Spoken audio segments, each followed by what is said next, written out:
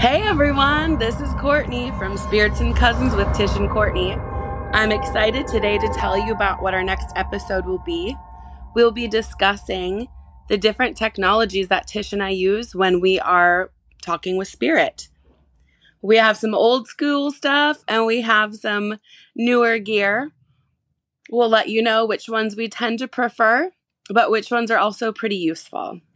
Meantime, enjoy sipping on your spirits.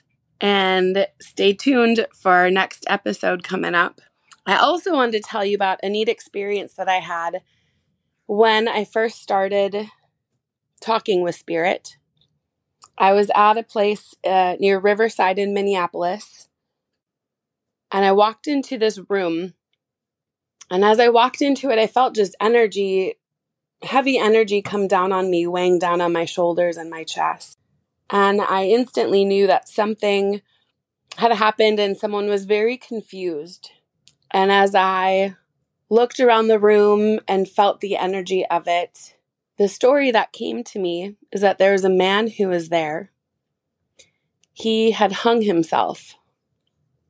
And he was very distraught because he was trying to find his family. And he couldn't find them. And his soul was earthbound. So I was talking with him, and he had realized that he had made a big mistake and that other people had lied to him. He said that these people had told him that his wife and child were dead, and it was his fault. And he took them at face value instead of listening and trying to figure out what was actually going on. He ends up hanging himself in that room. He was full of anguish and sadness and disappointment and anger, so much anger.